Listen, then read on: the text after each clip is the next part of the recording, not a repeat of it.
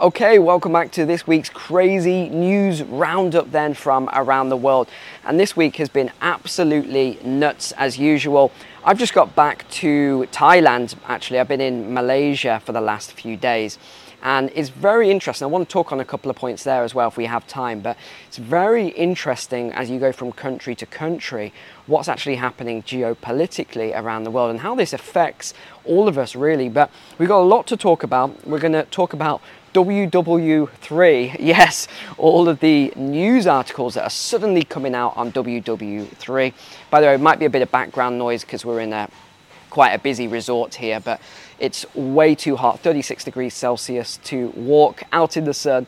So we're going to sit here and you can see this beautiful view instead. So we've got a lot to talk about, everything from the US to Iran, what's happening, UK corruption, massive fines for banks, the protesting is getting worse, and then we go into all the weird stuff that I know you love, the crazy stuff about kids in the future, how people should only have one kid.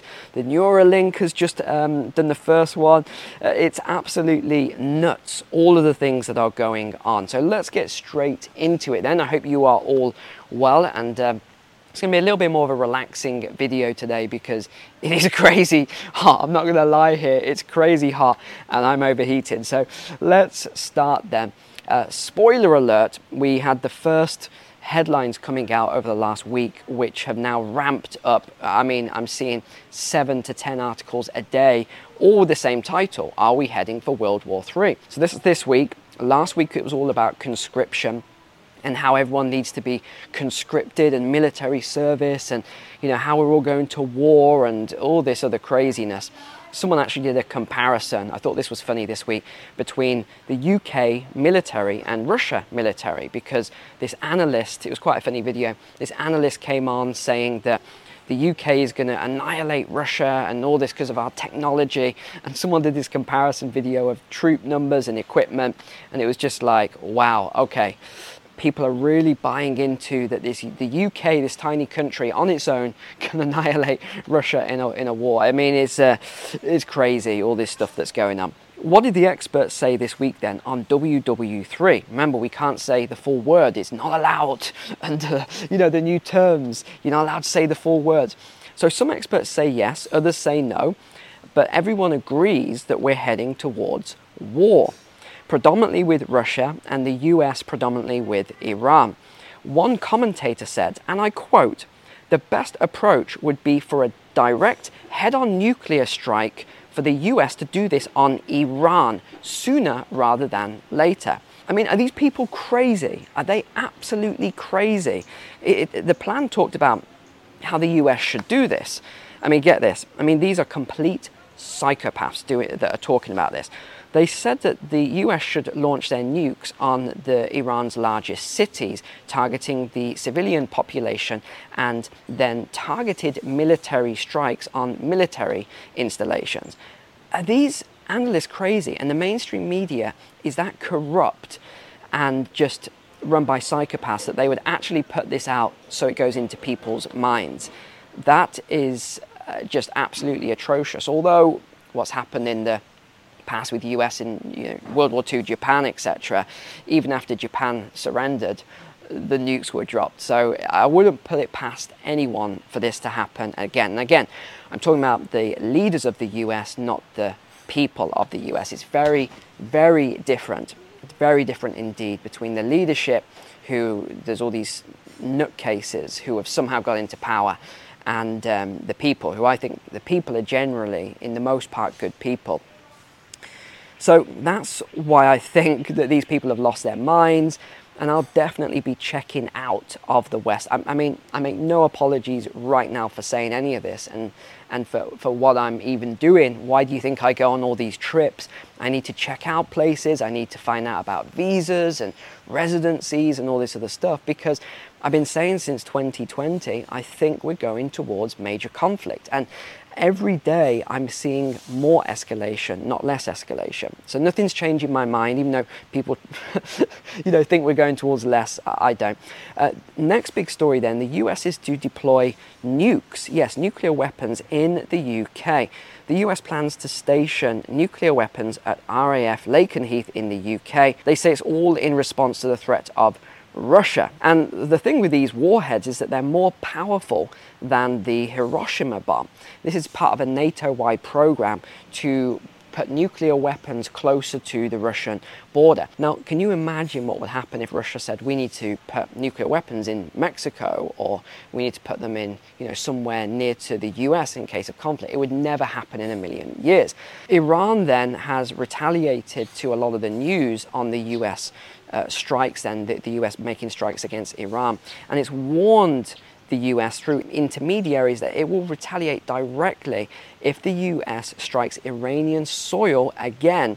And this is because the US has done a lot of strikes recently, and Iran responded with a drone attack in Jordan on a US base. And as a result of this, the US is reportedly preparing a major offensive in response to that attack. So yeah, if you are able, I know this only applied to a couple of % of the people, but if you're able to think about backup plans and where you could go in terms of, if there was a big conflict or a big war, it's definitely worth doing now. I'm definitely doing that. I have no worries in saying that I don't want to be called up and be part of a big war. I've done my time serving my country.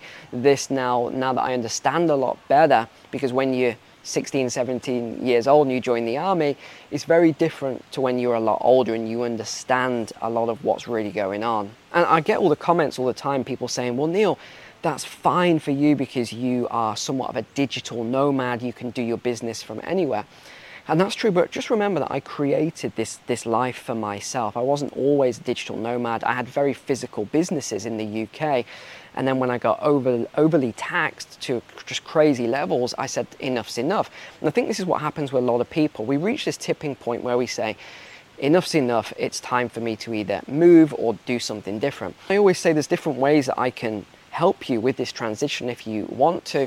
Firstly, I've got a couple of courses, very, very simple, straightforward courses that you can learn from, whether it's the psychology of wealth accumulation. I know most of you have probably taken it now, but for those of you who haven't, really simple courses that you can learn from quite easily, all about the psychology and the mindset required.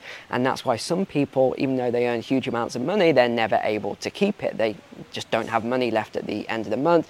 The other course is the polar opposite, where you've got lots of money or excess funds and it's all about how to invest it. It's a macro stock market course. And I'm actually building a course that bridges that at the moment in between, which is all on additional income streams, digital nomad, building your own business, etc. So I don't know when that'll be ready, but I am working on it at the moment. Another thing is, I talked about before, we have a coaching group in the private community. You are more than welcome to join the coaching group if you want help with your finances or business or moving forward. And then we've got the Patreon membership community. So you've got lots of different options. Don't feel as though, you're stuck, because I make sure that the stuff that I provide for you is really low cost and that almost anyone can afford it. If you're on a Western wage, of course, I have to always add that caveat, because I know some people are not, and then it does work out a lot more. But yeah, you've got to, look at all of this and think, what will I do in the case of these things taking place? We just had this report come out as well, and it says UK corruption is at an all-time high. The United Kingdom has just recorded its lowest ever score in the Transparency International's Corruption Perception Index. Gosh, that's a mouthful. They've just fallen from 11th place to 18th place globally. And there was only 5 countries out of the 180 countries on the index that saw their scores drop by 5 points or more. UK is one, Qatar, Myanmar, look at the countries this is classed with, Azerbaijan and Oman. It doesn't really get much worse than being classed with Myanmar, which had a military coup. So what was this decline attributed to? Government standards, corruption, taxpayer money, politically motivated decisions in awarding funding to different things, breaches of the ministerial code, bribery, major issue in UK politics where peers were given allowed to enter the House of Lords if they paid over £3 million. I didn't follow this story, so it looks as though some people bought their way into the House of Lords. You know, there's all this corruption. It reminds me of that old saying, who guards the guards when it comes to politics at the moment? Or even, you know, we used to say this about policing at some point. I mean, this index that I'm looking at here, it's worsening. And you look at Europe and the UK, if you can see this image here, and it is getting worse and worse and worse. Corruption is getting so bad in the West. But yeah, there's always going to be pros and cons of every country. I don't think any country is perfect. I really don't. Having been to lots of different countries, more than, lost count now, what, 70 odd different countries around the world. You know, they've all got pros and cons. None of them are ever perfect. We just had this as well out, another story. HSBC in the UK has been fined £57.4 million for failing to protect depositors' money. They incorrectly marked 99% of eligible deposits as unprotected under the FSCS regulations. And they said that the risk here was that if there was a banking failure that went throughout the banking system, 99% of people's funds could have been lost in this because they weren't protected correctly. And again, this is what I talk about all the time, is that we're told that all of these regulations are there to protect us, everything's in place, everything's safe and secure, but it's not always the case. We don't know what's going on behind closed doors. We talked this week as well about the farming protests. Well, this is really ramped up now. The protesters at the EU summit has just begun. So this isn't just Germany, France, or these other countries. It's now in Brussels as well. They've completely blocked the roads. I did see one clip of this group throwing eggs at the police. And what did the police respond with? Tear gas and cannons. Yeah, okay. It says the groups tried to tear down the barriers in front of the parliament. Yeah, again, I don't see that as extreme violence, but okay. Let's get into some of the more weird and wacky stories, and these are my favourite stories. Headline, overlooked superfood needs farming in case of World War III, say scientists. It's like they've got all these stories ready to go, and then they go, how can we put in WW3 into the headline? Right, here we go. Concerns of a nuclear Armageddon followed by a global food shortage have left many searching for more resilient food supplies. And one potential solution may be hiding under the sea, of course it is. Even in the absence of a global catastrophe, seaweed offers a sustainable, resilient food source in the face of climate change, absorbing more carbon than trees and avoiding habitat disruption on that. That is actually true, by the way. What they're talking about with the oceans and seaweed, it does absorb tons and tons of carbon. So they're saying that we need to have all this seaweed farming ramping up, and that it should be part of the diet, pulling more meat out of the diet, putting more seaweed in the diet. Yeah, okay, I mean, yeah, seaweed is very nutritional. I do actually eat seaweed, but would I eat it as to replace meat? No, I don't think so. That's a bit of a joke. All right, there was a debate this week on GB News, which was fascinating. If you haven't watched it, I highly recommend watching it. And the headline is moral issue with having kids. So there was this environmental lobbyist that came on, and he says that having children is environmental catastrophe waiting to happen. It's a moral issue. And he said that people who have more than one child are selfish, and they should consider the ecological impact of it. So then this lady came on who came to debate him. She said, I'm so offended by it and everything else. And then it got even more weird. Again, this is why you got to watch it. It got even more weird. You had Eamon Holmes, and I don't know who his co-host is because I don't watch the channel. But what basically happened was she then said, oh yeah, but we need to talk about dogs. Dogs, if you have a pet dog, this is more polluting than a Range Rover. And I was like, what? Where's this going? And then the guy gets involved and he says, yeah. The dog eats all this meat, especially larger dogs. So, and then I was like, okay, weird, but fine. And then afterwards, there was all these debates and there was all these links then. Everyone's pulling this. And they're talking about now the carbon score for the future, and that your pets' food that they eat should be on your carbon score.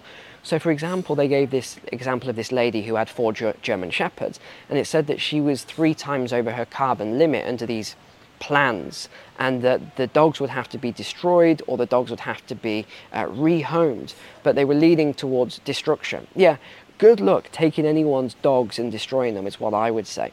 And then they went on to cats and other animals, but they were saying dogs and cats are the big ones because they eat so much meat that this would eat into your carbon allowance and it just wouldn't be possible. So you may not be able to have dogs and cats in these Western countries in the future, like they mentioned the US, Canada, Europe, UK. These were just some examples. Australia, New Zealand, I remember those ones. And then the next story then was all about Neuralink. They've just done the first human implant.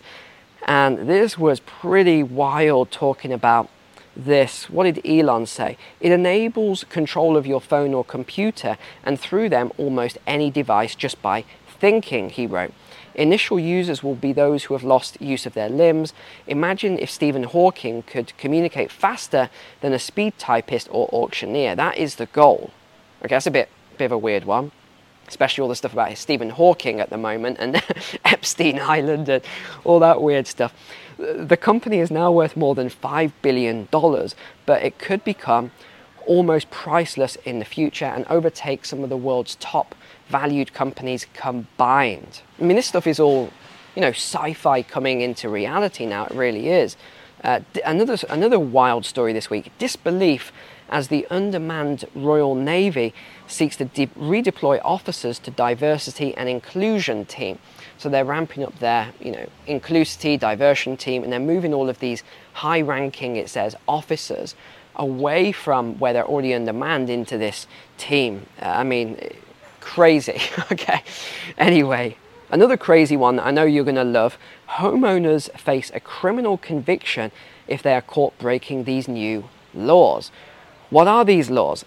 Homeowners have been warned that they could be slapped with a £300 fine for using a log burner to heat their homes for less during winter.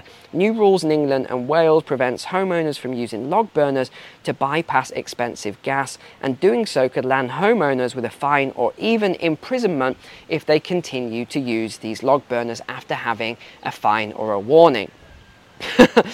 Nuts. And then finally, I want to tell you about, remember we talked about the city ranking list last week, and number 1 on that list was New York. Well, just after that, I was looking through all the news because I do different sites to get my news, and I was on TikTok looking at some of this news, and it was the funniest story. It was this little girl, through the mouths of babes, as they say. They had this little girl, they put a camera on her and recorded her, 3-year-old, walking through New York, and this is what she had to say. Mama, I don't like here in New York. Why? Because there's a lot of rubbish. You said it's pretty. Mama, there's a little rubbish everywhere. Look at all the stuff on the floor. So many people here. Mama, I don't like New York. Oh, what's so stinky? Mama, can I get a mask? Mama, do not lie to me next time. What do you mean? Lying's not fun. Okay, so I think we can establish from this young girl's reaction that everything that we believe to be true about New York, she's just confirmed it. So there we go. Well, thanks for being online today, and just a reminder about any of those services, if they are of interest to you, to help you in your current predicament, because I know we're all pretty concerned at the moment about the way things are going. So if it does, any of these services do give you more freedom in your life, please just check the links below in the description or the pinned comment, and I'll be happy to be there of assistance to you. All right, well, I'm going to go exploring now then. Thanks so much for being online. Take care, God bless, and I will see you next week.